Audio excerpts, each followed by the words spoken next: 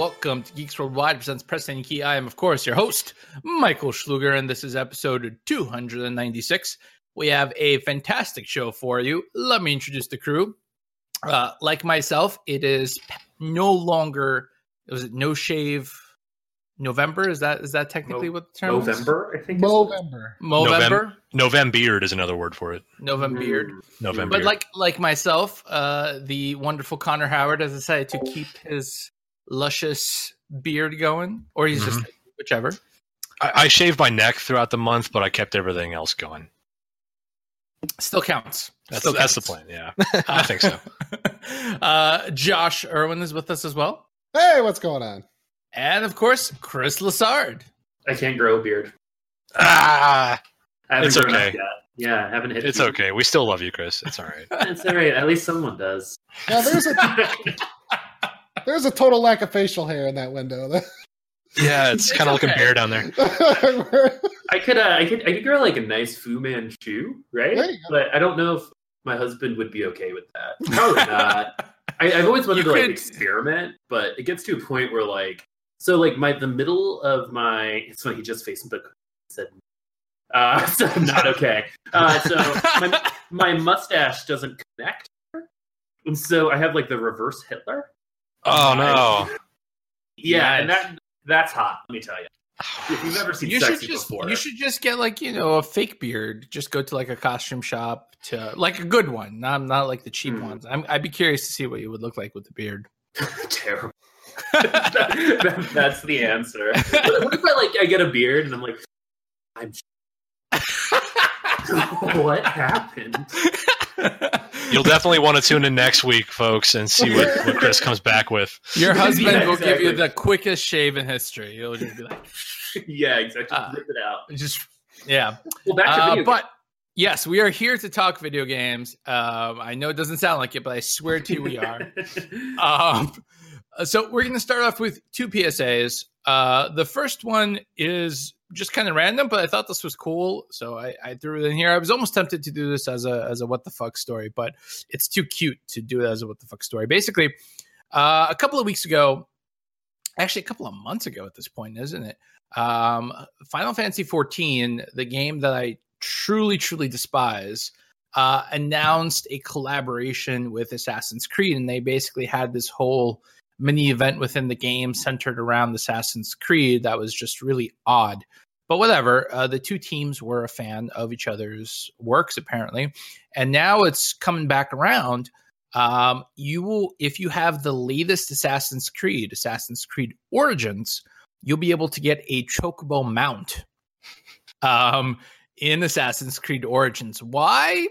Who cares? It's a fucking Chocobo mount in Assassin's Creed Origins. I think it's cool. It has to play the music, though. Like, the music. Oh my god, yes. That's true, Yes. Absolutely. Yeah. Agreed. But it has to be like Egyptian flute style, like Like pan flute? Yeah. It gotta be authentic about it. Yeah, exactly. Right. So make this happen, Ubisoft. This is all on you. You decided to walk down this road, so now we need the Chocobo song playing when you ride the Chocobo. I think it's only fair. Only fair. How did the chocobo? That's is it animal cruelty? You keep cutting it out for me, Chris. Oh, okay. Yeah, what are the chocobos? What? So I wonder how the chocobos feel about this, right? Good question. Like getting into another game. I wonder if they were asked this, right? Like, is this okay? Is this morally all right? Yeah, let's check with the Chocobo Rights Union. We really need their approval on this. Like, I donate already. Oh, good. Yeah. I'm the president. You're talking to him. All right, Bringing it up. You're our point person now, Chris, Yeah. in this Chocobo related matter. Yep. Get on it. Meanwhile, I'm just gonna ride it around, and you know what? Fuck it. If the music's not in there, I'm just gonna open up a tab, go on YouTube, find like a 24-hour loop of it, and just go at it. That's Problem What solved. I do before I have sex. Put on the Chocobo theme song and just get going. I always put on the Guile theme. That's just me. I mean, why the Guile theme and not the Rocky theme at that point? Because it's weird. It's all personal, you know. It's just, it's all subjective. Whatever you feel. I guess. I mean, he is a man's man. But actually, we're not done talking about Assassin's Creed. The reason for it is because Black Flag, Assassin's Creed 4 Black Flag, is going to be free on Uplay this month. It's kind of dope, honestly. It's pretty much the best Assassin's Creed game before, in my opinion. I know you're a fan of Syndicate, Conrad. I thought it was the best one prior to playing Origins. Mm-hmm. So this one is going to be free starting December 12th. All right, so from December 12th to December 18th, all you got to do is open up Uplay, and boom, it's yours. Enjoy. Prior to December 12th, another game is going to be available for free called World in Conflict. But honestly, I mean, I barely remember that game. I did not play it at all. Did anyone play it here? I have no idea what it is. It was. I heard about it when it was new, but it was pretty under the radar. I never actually got the chance to play it. I'm excited to try it out now that I have it on Uplay for free, so that's cool. But yeah, so World in Conflict was a 2007 RTS game, basically. And it's really odd because, according to the internet, it was published by Sierra, so I'm not sure how it ended up with Ubisoft, but I'm not going to ask questions. Vivendi. Oh, Vivendi, is that what it is? Yeah. Oh, okay, that makes sense. So yeah, I think it was set in an alternate world, like World War III was happening or something like Cold War, World War III, something like that. Yeah, something like that. But yeah, it's an RTS. Check it out. Again, you can't really argue with free, but Black Flag, I think, is the cooler game. Oh yeah, I'm psyched about that. I enjoyed Syndicate, but I would still probably put Black Flag above it as a favorite of mine. So I'm pretty psyched. Sea shanties, man, those things were awesome. It was great. Yeah, they were so good. Amazing. Honestly, I think it launched the current sort of. We're seeing sort of a trend of pirate games starting to come out now. Bit, yeah. And it was completely launched by Black Flag. It was 110% Black Flag that started. For sure. Yeah. But let's talk about an actual what the fuck story for this week. We have a ton, so I completely don't mind tossing one out at the beginning. Basically, in my opinion, this is the most useless piece of shit that has come out in a while, but it is a Amazon Alexa speaker. So basically, like, not the Dot. The Dot's the smaller one. What's the regular one's just called? What, Alexa or Echo? Echo. Thank you, Josh. Right. So basically, this is an Amazon Echo, except it's shaped like a Destiny 2 ghost. And speaks with the voice of the ghost. Now, if you have a regular Amazon Echo, you can just download the voice of the ghost, and that doesn't, I believe that's free. It doesn't really cost anything. This ugly ass monstrosity is $90. Come on, man. I think it looks kind of dope. I don't even like Destiny that much, and I'm like, I could see myself getting that. I think it's cool. $90. It looks neat. As someone who's actually a fan of Destiny, more or less, like I've played both games and you put considerable time into them. Like, yeah, I don't think it looks ugly. I think it looks kind of cool, but it's like I'm not buying it. I'm not going to buy it. But like, I can understand how, like, if someone was a more hardcore fan of Destiny than I am, I can see how they'd be interested if they also wanted an Alexa. But you've got to be there's nothing for me here. Really, really hardcore. Yeah, I think so. It looks cooler than the little round hockey puck. I mean, I agree with that. That's for sure. Yeah. But the whole point of it is that you're not looking at this thing. You're just and I think the hockey puck is like easier to put in your house, right? Because I don't think most people are gamers, right? So like when I'm picking out your Alexa, you're putting it in a place that it looks good in too. I think that's like a big reason it's popular, and this is a lot harder to make that happen. I mean, like I don't know where I'd put it to. Because what if someone's significant other doesn't like it and wants to put it somewhere else? See, I would just hang it from my ceiling so that when I'm like streaming games and stuff, it's always like right there, and it's just interesting. Good use for it. It is like a weird intersection of hobby and appliance that like doesn't really. It just doesn't add up to me. It's like kind of a weird combination. But if you love Destiny and you want an Alexa, there you go, I guess. But I feel like that's like such a niche thing, you know. So I don't know. It's, by the way, if for some godforsaken reason you do want this thing, you only have a limited window left to purchase it. Pre-order is still available on it. but they are shipping out the 19th. And I believe once they're shipped out, they are not going to make any more. I don't think these things are flying off the shelf. So literally, literally floating off the shelf. Anyways, let's talk about the regular gaming news. We have some interesting things going on. Let us start with, as long as we're talking about Destiny 2, let's talk about Destiny 2. Destiny 2 has gone through a bit of a debacle, I would say. I think we're past controversy now, and it's just straight up into debacle, where they basically scaled the way that players earned XP, but didn't tell anyone how they were doing it. And so a very attentive player basically ran a bunch of tests to figure this out on their own, and then when confronted with this information that the Bungie was sort of intentionally increasing the grind, then they sort of copped up to it, and they're like, yeah, we're doing this. And then correct me if I'm wrong, because Connor, you know what, I'm gonna actually shut up now, and because you're the more active Destiny 2 player, have you been following this story? Do you want to like? Oh, that's the thing. Yeah, I played Destiny 2 earlier, a month or two ago. I actually rented it just to see what the campaign was like, and then I got rid of it. Like I think I sent it back right around the time this was starting to get uncovered. So I haven't really been paying too much attention to it, but it's definitely an instance of like developers need to know how important it is to be transparent about their systems, because people will find this shit out. People will go to whatever lengths necessary to find out the mechanics of how they are getting screwed or whatever. So I think Destiny's always had a grinding problem, and I think people were really, really adamant about finding out just how bad it was in Destiny 2, because it felt different. They had tweaked a lot going from Destiny 1 to Destiny 2 about how rewards worked. Like in Destiny 1, you had to do the exact same thing over and over and over again, and hopefully you got something good out of it. In Destiny 2, you could do a bunch of different things and get sort of consistent rewards that were more random. They were more random, but they were more frequent. So like you kind of got some payback more often, but you never knew what you were going to get.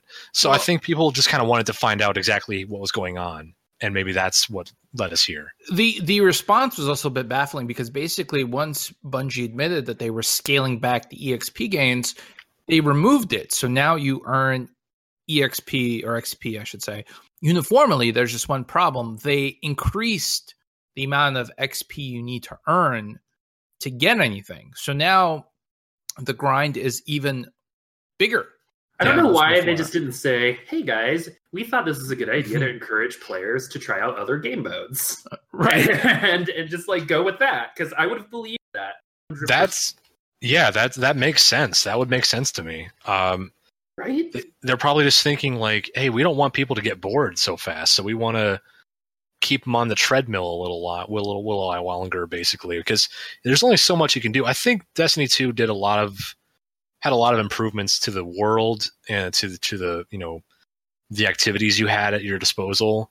But at a certain point, you got like the raid, you've got competitive, and that's about it as far as end game content. Otherwise, you're just kind of doing relatively entertaining, but like ultimately repetitive stuff. So like that's their incentive. They were like, hey, let's just keep people busy for a a longer. And the timing couldn't be worse, because they have the new DLC coming Osiris out. came out yesterday. Oh yeah, Came out. Yeah, and I mean, it seems to me that Bungie is just kind of like shooting themselves in the foot. By the way, Osiris is getting awful reviews from what I've seen. Really? So I got the opening cinematic, and I didn't play Destiny 1, but I'm at like 301, 302 in Destiny 2 right now. A lot of my friends play it, and I like did the opening of Osiris, and I was like, I don't think I'm interested anymore, right? It was that. I like saw the opening cinematic. Yeah. It was cool. It was pretty. It really makes sense. But it also made me mad that it was already in the game. I didn't have to download it. I just paid for it, and then it was just unlocked in the game. And I was like, this was here the whole time. Why didn't you give it to me? I've long for a while. I've had a problem with the way Bungie handles just sort of the phasing in of content for their games. Like in Destiny 1, it was basically a paywall. Like if you wanted to do the weekly Heroic Strike or Nightfall or whatever it was, you would have to have the DLC. Basically, you'd have to have the latest expansion. And then what the DLC does, by the way, off to you.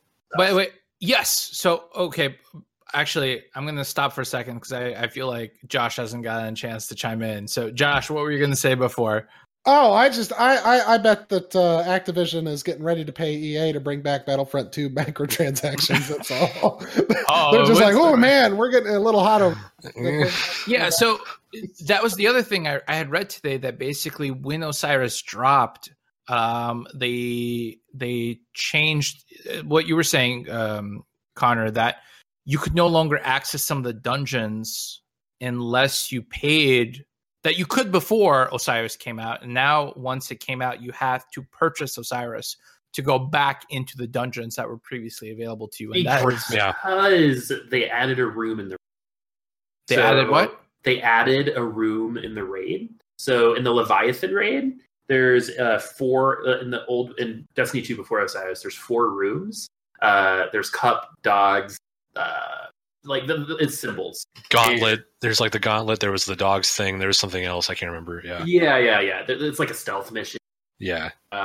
But Osiris added another room. So it's like the first new piece of content for the raid. Because before you were just going over the same thing, spending 2.5 hours training new people to go through this raid over and over and over again. Because a lot of the holdovers from Destiny 1 only did that. Cool. All right. So, you were telling us about that time the clown molested you, Chris? Oh, yeah. So it was back in college, and his name was Frank. Frank was originally pretty muscular. I didn't know what his previous life dealings were until we had a conversation, and he kind of brought it up, and I was like, all right, this guy's kind of weird, but I'll give him a shot. And so the next day, right? This is crazy. The next day, I mean, in Boulder, Colorado, of all places. The next day, I see Frank one more time. I love Chris. And he's got no clothes on other than a clown face and the shoes, but nothing else. The shoes are important. You got to have the shoes, yeah. If you're going to wear shoes, you got to wear socks in the house. And so that's what I see when I walk into the door. And then from that day on, I was like, man, I fucking love clowns. And we're back. That was a beautiful story. Thank you for sharing. Chris, I would pay to see you in an improv act. I think. Seriously, yes. Changed my life, man. I appreciate that. You found your calling, Chris. Meanwhile, I'm sure like clowns across the country are like, I gotta get this guy's number. I gotta get his digits. My name's Frank, and I'm a clown. Is this what? Is this what's like to be desired? Your fan club just grew by 500. Anyways, Destiny 2. So, right, Destiny 2. Yeah, Destiny 2. Speaking of clowns, right? So yeah, Osiris is coming out with terrible reviews. Actually, people are calling it the worst Destiny expansion since the Something Wolves, which I hear was awful. House of Wolves. House of Wolves. It broke the game. House of Wolves broke the game. How'd that happen? I don't remember that. Oh, well, they dropped a bunch of new weapons and increased the stats for a bunch of weapons that people already had. So it was pretty much like if you wanted to be competitive, you had to buy the DLC and get the. Oh, right. And so. I think people are actually complaining about that for this. I haven't played too far into it to know for sure, but sounds about right. Yeah. So let me ask you this: do you guys still feel that Destiny 2 has some legs? Do you feel like they can recover? Where do you feel is the point in which we're past the point of no return, and Bungie has kind of driven the franchise into the ground? How much more time would you give it, Chris? I'm probably going to play through the story. And just kind of like play with my friends when they're on. But I mean, even this last week, I dropped out of like the raid group and stuff. I don't like grinding, and I don't like doing this over and over again. So I'll just do what's different, kind of get a taste of it. Probably play when the next DLC comes out. Just have you already purchased the expansion pack? So you're essentially So I was really lucky and got Destiny 2 for free, and so I've only had to pay for the. Oh, okay. So it was an easy. But yeah, I kind of want to see the new raid room, and I want to see the new guns. There's some new skins for the guns that are cool, but that's not like why. I see. All right. Well, keep us posted. I'm kind of curious. But let's move past Destiny 2. Let us talk for a second about Nintendo. Nintendo, actually, more stories this week about Nintendo than I'd expect. But the first one is, I think, caught a lot of people by surprise. And this is basically that Nintendo is releasing HD ports of Wii games on the NVIDIA Shield in China. That's like a long sentence, I know, but kind of crazy. Never expected it to happen. A lot of people are pointing this and saying like, oh, this is just their way of testing the waters and that we're going to see these HD ports come to the Switch, which makes a certain amount of sense to me. What's your guys' take on this? Are you going to be like trying to figure out how to get these things onto like create a Chinese account? I know you have a Shield, for example, Josh. So have you thought about making a Chinese account to download the, Nintendo games? No, I mean I've got a Nintendo Switch, and I imagine that's going to happen eventually. I think if you go back when we were talking about the NVIDIA Switch and when we found out it was basically a Shield in disguise, I said that. Right. I said that we would start seeing some crossover. I thought that it would be AAA titles that people had developed for Shield, that they just took the APK and brought it over to the Nintendo Switch. I totally didn't expect it to go this direction. A really surprising move, like China of all places.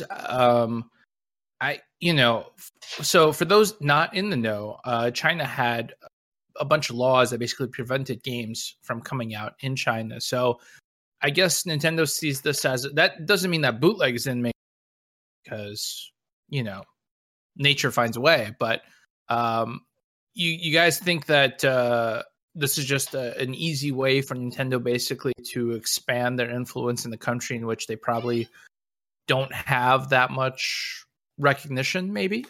Yeah, they probably can't produce enough Switches to cover that market either. So. Oh yeah. Definitely not. Ironic since they're made there, but that's a good point. The Chinese market has so many IPs, right? It's already super saturated without Nintendo. So I think you're right. It's probably a way to get a new audience, but I don't know if it'll be receptive. A lot of other companies have tried to do the same thing in China.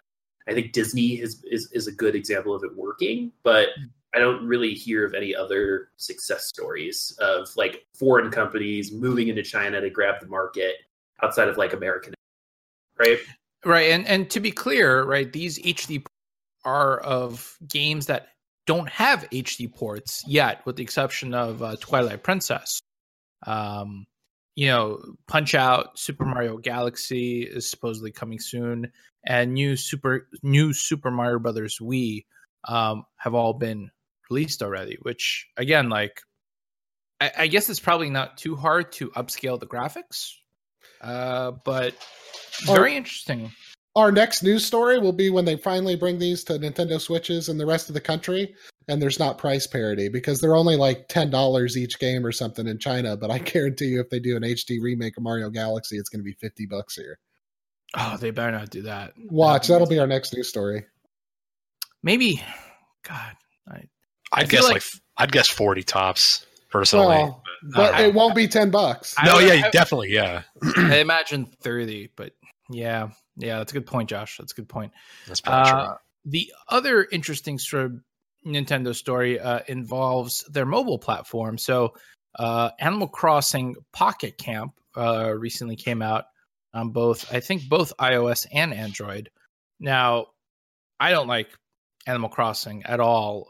Not to say that's a bad game. It's just it doesn't appeal to me personally in the slightest. So I didn't even bother to download it. Mm-hmm. And apparently it doesn't appeal to a lot of other people as well, because it had the lowest numbers, I think, out of the mobile games that Nintendo has released so far. Let me see if I can find them in the article. It was a couple million, which doesn't actually amount to much. Let's see here. So it brought in $10 million of revenue, but Super Mario Run has brought in 24 million, and Fire Emblem Heroes have brought in 33 million. So it's the lowest performing of the bunch. And I had download numbers somewhere. I'm not now. What do you guys think Nintendo is doing wrong when it comes to the mobile platform, and what do you think they could do to improve? Like, where is the most room for improvement with them? I think they're going to improve after the VGAs. Actually, I think that game is going to generate a lot more revenue because I suspect that they're going to announce Animal Crossing for Switch at the VGAs. So if you notice, they kind of always release a mobile version of a game before they release the information on a new game that they're working on for whatever their major hardware is. So I think it's part of their strategy. I don't think that the fact that it's underperforming right now means anything until after the VGAs. By the way, I finally found the number that I was looking for. It had about 15 million downloads, 15 million downloads in 6 days. But of those 15 million downloads, it's not converting a lot of people into paying customers, which is a similar problem to what Super Mario Run had, where it's, I think, the most downloaded game on the Android store, but most people don't pony up the $10 to unlock the full game. And a lot of people are pointing to basically the Switch, saying that this thing's doing so well that no one gives a crap about the mobile offerings. Because the Switch is mobile too. Because the Switch is mobile too. So if that's the case, and well, I should say, because that is the case, do you think that Nintendo is going to be shying away from the mobile market, or, as the article suggests, do you feel like it's going to be acting as sort of like a brand ambassador, as a foot in the door for people to start becoming more familiar with the Nintendo brand who might not be? Well, I think we have an example of it working and it not working, right? Fire Emblem acquired a bunch of new players, right? It was a good game, people liked it, right? And then we have this example where it was low user acquisition. I don't know how the game has been, so I can't speak on it.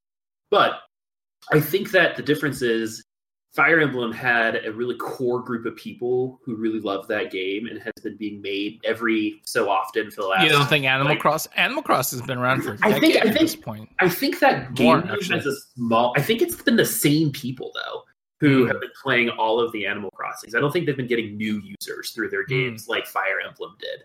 I think Fire Emblem did a better job of acquiring new users, where I think the Animal Crossing has been... I think it came out when I was like 15, right? And a bunch of my friends, and I noticed that when this Animal Crossing, all those same friends I played with picked this game. So I think in terms of user acquisition, and they're competing against themselves, right? We just mentioned that the Switch is mobile as well. So right. If you have both, then just wait for it on the Switch. If you have a Switch, you have a phone.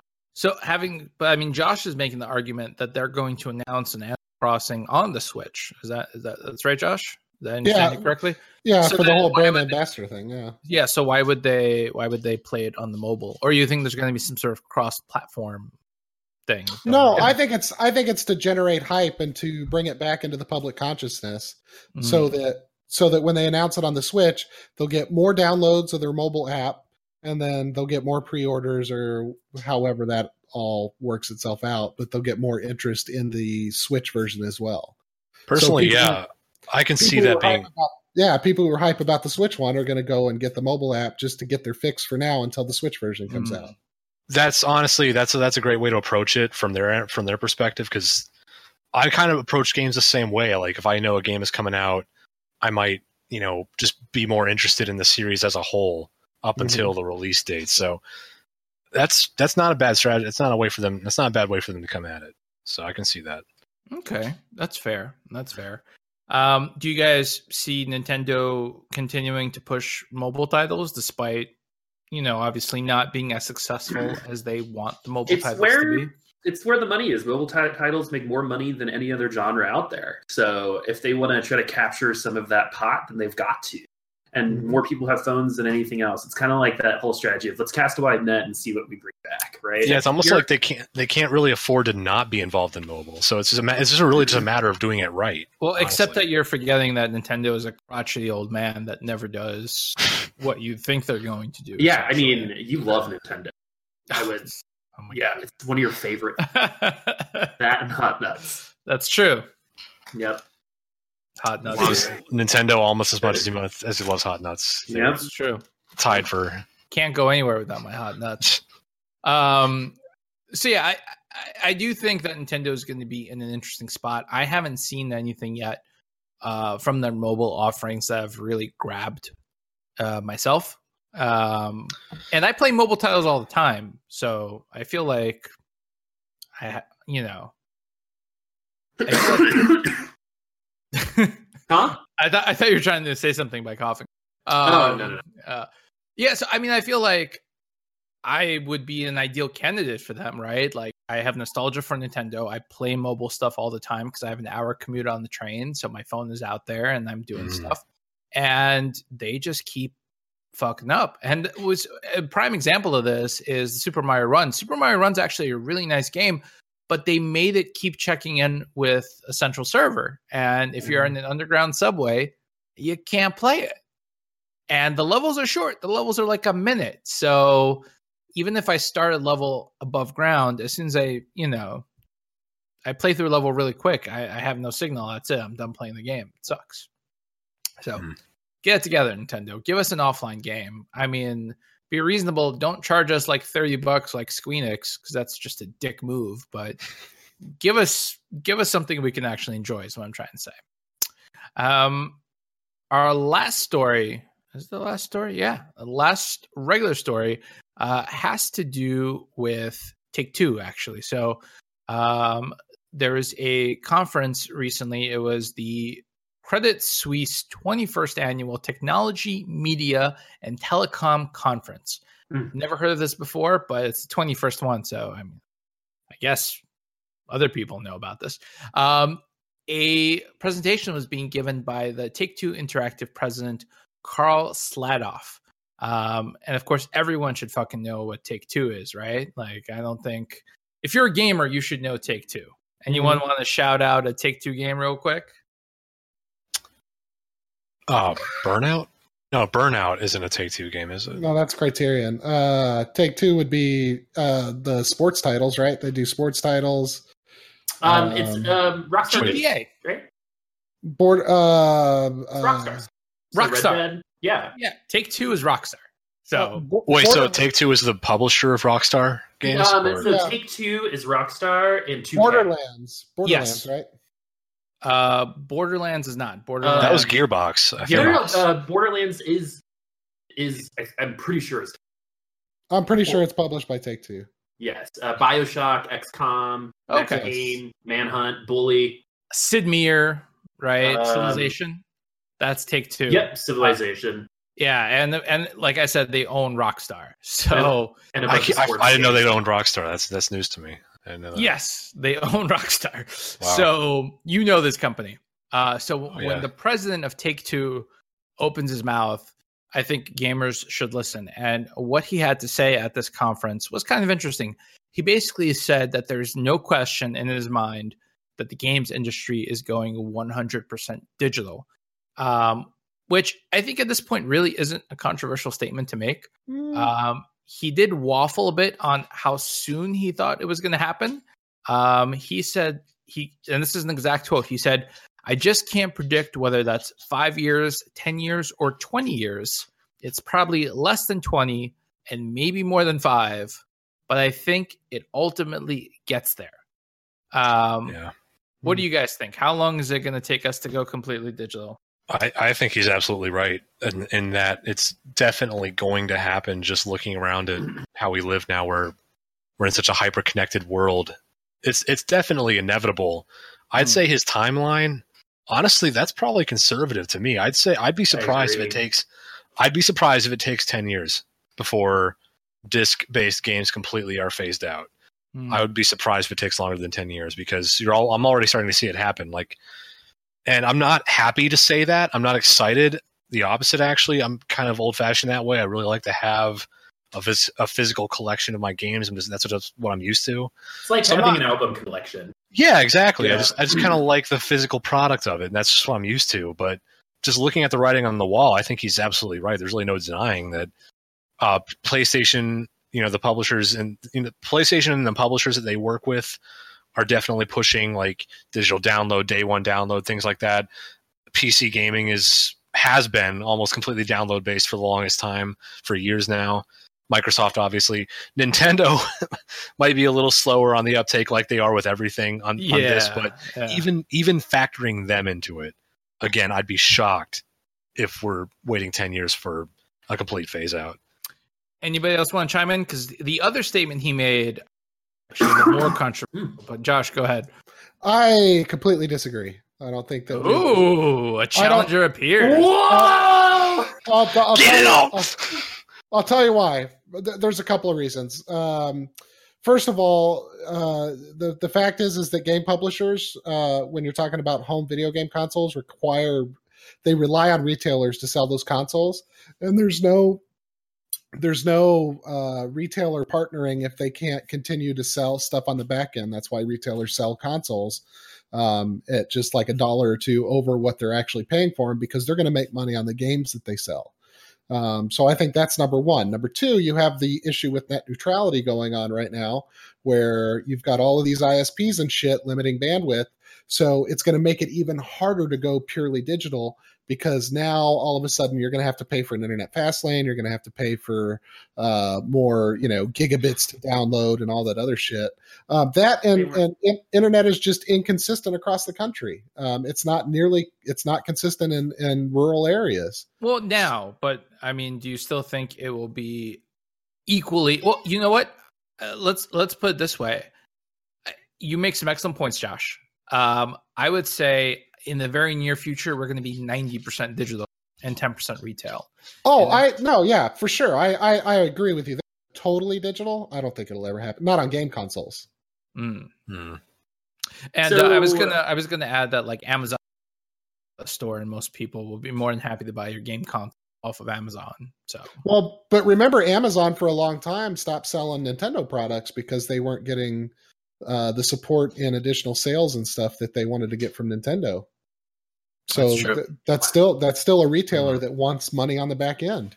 I just feel like, personally, from what I've seen, I don't really have a problem imagining the death of games retail as we know it. I'm sure it'll continue to exist in some form, but as we know, stores like GameStop, they're starting to really adapt and change to the idea of everything being digital. Like, I don't know, just like my local GameStop, it's selling less. It seems like the store is becoming less about games and more about accessories. It has been for a while. That's just been the trend of GameStop. Because to me, that is Sorry, go ahead. I was going to say, that's most GameStops. Right. More and more people are buying digital, so GameStop is trying to diversify to get people into the store to buy like geeky shit that's not necessarily a game. Yeah. To me, just seeing that informs to me my decision that I could see this happening for sure at some point, and I think that point is soon. But Josh, those are great points. Like, not everyone lives in a sort of internet hotspot that I do. Like, well, I'm not even in a hotspot. I'm just in a okay spot. So it's like not everyone has that. Not everyone has access like that. I think the retailers will find a way to remain relevant for a long time. I just know that it's changing, and it's changing fast. So it might not die out in 10 years physically, but I think it's more likely that I can see Chris is straining to contain himself. He wants to say something so bad. Chris, I think you're both right, and this is why. When you go to any marketing conference website, right, the number one thing you'll see is probably one of two things, right? Something called retailment and experiential marketing, right? So I think what is going to happen is storefronts are going to become glorified demos. So you can like go to a store, and I know that these talks are happening based on what I do as well. And so the idea that I've heard a lot is that you could go to a store like Uniqlo, right? So Uniqlo just made all of these interactive mirrors, right? So you could stand in front of the mirror, go through their selection. They'll have like one of everything in the store so you can see and touch it. But you actually order your clothes on the mirror. So you like go in there, you pick your clothes, you pick your selections and colors, you go and you pay, and then it ships to your house. And so a lot of stores are trying to move into how can we engage the younger audience, right? Because I know we hate this word, but millennials are all about experience. They're cheap and they want an experience. That's very true. So that's how the marketing industry is moving. And if they're there, and the marketing industry, I think, is last to adopt a lot of stuff, they see that coming. And if I hear the word retailment one more time, I'm going to shoot somebody. But at the same time, like I agree, like you did it. You done did it now. God damn it. But I think what people are searching for in terms of what the future of shopping is exactly that. Is they want it to be an experience that they can go and have it be worthwhile, as opposed to going into a store and combating with other people. Pretty much millennials just want to get rid of Black Friday, right? And so, and that kind of whole like atmosphere of what's shopping. And so I think that companies like Macy's and JCPenney are going to be really hard pressed to advance their sales techniques because they're so ingrained in their old styles. But some of these tech companies, these video game manufacturers are going to have an easier time digital. So I think, yes, we'll have storefronts, but it'll be a combination of it all. So you can have an experience shop, but it'll still be digital. There's a lot there. Yeah. I think that's a fantastic analysis, actually, and I think very spot on. I do want to highlight the other thing that the president said during this talk that he gave, which in my opinion is honestly the more sort of controversial thing that Sladoff said. He basically talked about microtransactions because obviously that's a plague upon the industry right now and something that a lot of developers are dealing with. And what he basically said, I'm going to sort of summarize it, is that microtransactions aren't bad. It's that that building the game around the microtransaction is bad. That there's not enough content basically happening in the game. The exact quote is, in terms of the consumer and the noise you hear in the market right now, it's all about content. It's about over-delivering on content and making sure you're focused on engagement. That has been our strategy and where we're focused. And as long as you keep your eye on that ball, you're going to be okay. The customer is going to be really happy with what they get. And honestly, I trust the man in the sense that if you look at GTA Online, the thing is basically printing money for Take-Two, hand over fist, basically. So I'm really curious about your take on this, Chris. Do you think he's right, or should all microtransactions be eliminated, or are they, mostly terrible, evil? So I have two ways to. So my realistic response is to say I agree with it not having the game built around it, right? So pay to win, and that I like opening my Overwatch loot boxes, and sometimes when I'm bored and I just have that feeling, I'll just pay $5 and get, I think, 10 or 5 loot boxes, right? So I personally like it. I think in a perfect world, there would be no microtransaction because I miss buying a game and having it, right? And just having a complete experience, yes. Right? Tell me about it. Like how long has it been, right? It's been so long since like a game came out. I think some indie games will be able to provide you for this. Indie games but have kind of done it, but they're shorter experiences overall. Like games like Ori and the Blind Forest, right? Same. It was a complete game. I got it. The music was amazing. I finished it, and I was okay with that. I didn't need a sequel. And so, and I would love one, but I don't need one. I feel like it was a complete package, and I just miss that. And I like how they're trying to put content into things. And I get that you have to pay the developers and stuff, but I feel like that should be forethought rather than, I think that's a bad game design as opposed to, just trying to make money. So that's my take on it. So I don't really care personally, but I think in a realistic world, everyone should be able to buy. Keep cutting in and out. I'm just too. I'm too far away from my microphone, so I think that's what it is. But what I was saying is, I think in the end, I don't really care. I like opening my loot boxes, and I have the means to play this stuff. But in a perfect world, you're already working so hard to buy these games just to be told that you have to buy $20 more to open them. Yeah. I mean, bottom line is if you're paying for a full price game, you expect a full price game. Yeah, like a free to play title with microtransactions for your $60. Yeah, that's fair. Yeah, it's like I opened Destiny, and the fact I didn't have to download that expansion pissed me off. Right? It's already in the game. They had it, and I have a friend who works at Bungie, and they were done with that thing. Like, whoever knows, right? They're probably working on it before Destiny even came out, right? So they like knew this was going to happen, and there's just something slimy about that I don't know, that I don't like. I agree. There is. Josh, I do want to say, kind of quiet. Oh, go ahead, Connor. Just saying, modern example of a complete game for a complete price: The Witcher 3 Wild Hunt.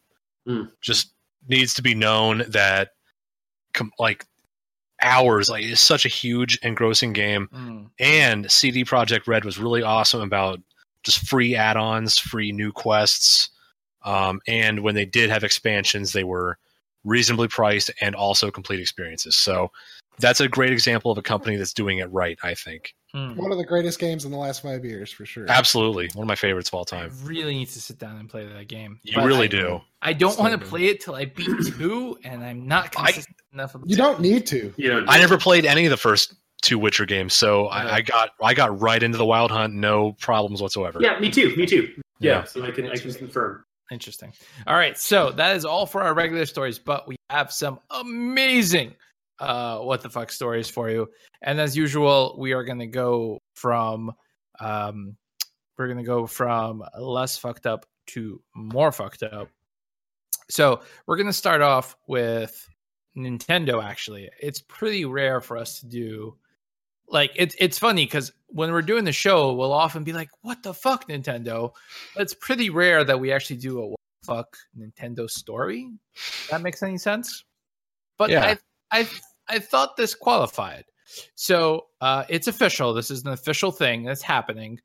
There's going to be a Super Mario cereal. Like, this is a thing. It's about time. Yeah. You can go to I don't think it's in stores yet, but it will be soon. I think Kellogg's is the one making the cereal, I believe. But that's not why we're talking about this. We're talking about this because the cereal is going to come with a little amiibo sticker that you will be able to use in Super Mario Odyssey. And of course, a lot of people were initially pretty upset about this, believe it or not. And the question was, what will this amiibo sticker grant you? Well, that has finally been revealed. And it is a heart. It's a heart. That's such a cereal thing to do. Or a couple of coins. That's what it will grant you. And I think this is a missed opportunity, honestly. By Nintendo or the cereal company. I don't really know who reached out to whom first. But really? A fucking heart and some coins? You mean the thing I can get by just like running around the level for like 5 seconds? So wait, are these in-game coins or in-game hearts, or are they just literally stickers? No, in-game coins or hearts. So you take the sticker off the box, put it on the amiibo sensor on the Switch, and while the game is on, and some coins will appear, or a heart. I just want my 1990s Nintendo cereal system back. That's what I want. The Super Mario side and the Zelda side, one's fruity and one's berry. What's the difference? Who cares? Yeah. That sounds awesome. I must have missed out on that one. Oh, here, you've never seen that before? Yeah, we're probably too young for that. I might have been too young. Yeah, I might have been before my time. Shit, am I the old man of the group? That's not cool. You are, unfortunately. That's okay. Don't worry, you don't look a day over 75. I'm 36. Well, I'm there. It is again. Savagery, man. Ouch. Shit. I'm just exercising my First Amendment. I knew Chris was young, but I didn't. I thought you guys were closer to my age. I'm 27, so I'm not too far. I'm 27 too. So I'm the closest, Josh. I'm 32. So. Oh, okay, gotcha. But it was still. I don't remember that cereal. Chris and I are the kids. I put a link to the cereal in our chat there. But, yeah, look at that. That's weird. But so the thing is, my original point was, this is a cool idea. Why not just fucking like Kellogg's pay Nintendo the money, have them design a small level or something, or do some kind of cereal power up that's weird. I don't know. Make it interesting. Don't give us a couple of fucking coins in the heart. Like, do something with this. I don't think anyone's going to use this amiibo sticker. It's the most useless piece of junk I can imagine. Well, do you think maybe they're thinking that people are going to keep buying cereal, so they'll just get coins as they buy the cereal? That might be their play. Like, hey, it's like, you know, the more you eat, the better, you know, score you have in your game or whatever. It's like Call of Duty XP doublers, right? Exactly. It's like, chugging game fuel so you can get better XP bonuses or whatever. It doesn't make sense though, because Super Mario Odyssey has no lives. There's no lives in this game. Yeah, that's what's confusing me. Well, no, coins are your life in the game. Coins are your life in the game, but you can always just get more coins, and the coins are not rare or hard to come by, and there's no score in Mario Odyssey to my knowledge. So again, the analogy doesn't work. It's so weird. I don't know. It's just lazy, you know. It's just like maybe they just thought the tie-in was good enough on its own. They didn't need to actually pull anything off with it. It's a cool idea, or it's terrible execution. Like, what if they gave you like the original game after you bought like 5 boxes or something and mailed in the thing? That'd be kind of cool. That'd be neat. Also, in Mario Odyssey, you can change the level at any time. You can go from easy to hard, and if it's on easy, if you just stand around for a couple of seconds, your life meter refills to 6. So regenerating health mechanics. Yeah, on the every game has them. But I'm just saying, it's just such a weird thing to give players. It doesn't make any sense at all. So our next story involves, let me see, what is our next story? All right, so I'm going to do this because this is fucking brilliant.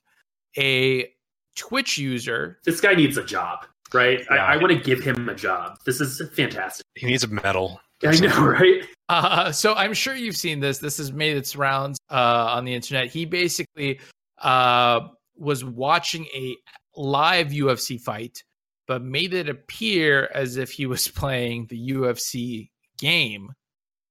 Because there's a UFC 3 game coming out, and he fooled Twitch. He streamed the entire fight. Pretty fucking amazing. What a legend, dude. What a fucking legend. That's like such a boss, dude. This right? So I'm laughing. My favorite part is when it's like he held a controller and made gaming sounds. Yeah. He held the controller. He made commentary as he was playing. Like, yo, these graphics, man! Check this out. Game of the year. It's true. Listen, absolutely. And if anyone looked at a thumbnail, it looked like he was just playing something. God damn, it's so funny. How many people figured it out to say in that article? Like, how many viewers he ended up getting? Good question. Thousands at the very least. I think that what's kind of funny about that is that Twitch used to be Justin TV. Does anybody remember that? I do. Yeah. Vaguely, yeah. Twitch was Justin TV, and people used to stream sporting events on Justin TV all the time. That's like what it did. It's coming full circle. Yeah, it's kind of funny that way. That's funny. That's pretty cool. Is that our last? This is our last story. I'm just wondering if Dana White or Joe Rogan is going to show up and beat the shit out of this guy for I don't know, because there's probably a fraud suit coming his way or something. Well, it's a big deal. Like streaming live to Twitch is like a really good idea for sporting events. Like thinking about it right now, I'm like, I would totally pay like a $5.99, $10.99 package to watch live events on. So you think this guy's giving them an idea for another new revenue stream? Like a PlayStation, it can turn into like a competitor for PlayStation. I don't know. It's like it'll go one or two ways. UFC sues the shit out of this guy because everyone knows he did it now. It's like kind of out there. It's like it's kind of an open secret. This can never be done again. Yeah, exactly. It will never work again.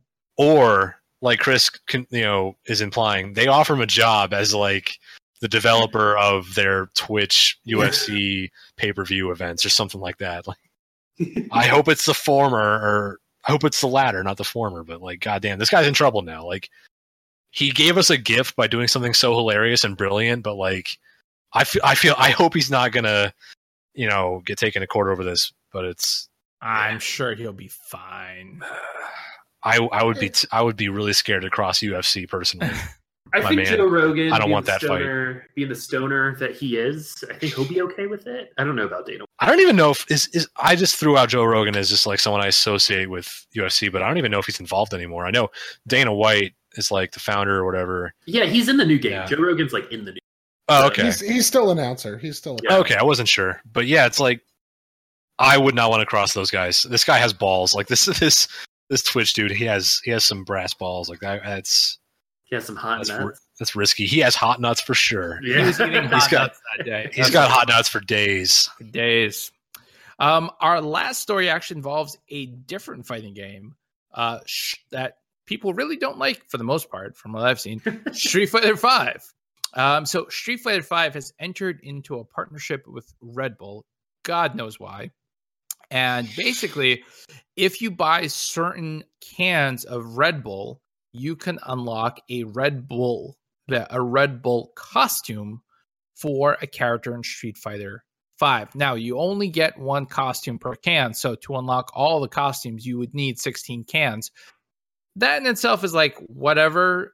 That's like a Saturday night for me, 16 cans of Red Bull. That's no big deal. It's a LAN sure, party. Why not? Yeah, it's a LAN party. The costume DLC is actually kind of expensive in Street Fighter 5, so a can of Red Bull is not that crazy. But my problem is these costumes are so fucking ugly, and you basically serve as giant billboards for Red Bull. It's just like Red Bull plastered all over the characters, and I can't imagine anyone that likes either Street Fighter or Red Bull enough to mix the two. For some reason, Pauly Shore came to mind when you said that. Right? Doesn't that kind of make sense though? Like he would be that guy. Yeah, the Ryu costume actually kind of reminds me of Pauly Shore. Now maybe that's what it is. Like for some reason, it just like popped into my head. Like, is he the one making the decision? Well, so the interesting thing is in the story, there's a picture here of like Ryu in the Kangol hat and whatnot, but I don't know that that's actually part of the Red Bull series, because if you watch the trailer, which is called, by the way, Hadouken in a Can. Oh my god, dude! That's the tagline. In case you didn't know, it's so dumb.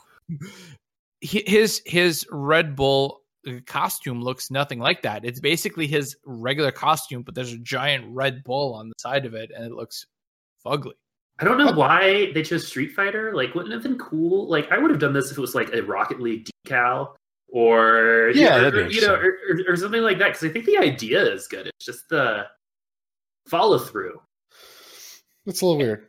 And as Connor was saying before the show, it's everyone drinks Monster. We all know this, right, Connor? Yeah, I mean, everyone knows the true Street Fighter master drinks Monster and Monster only. I mean, Red Bull's for scrubs and noobs and tenders.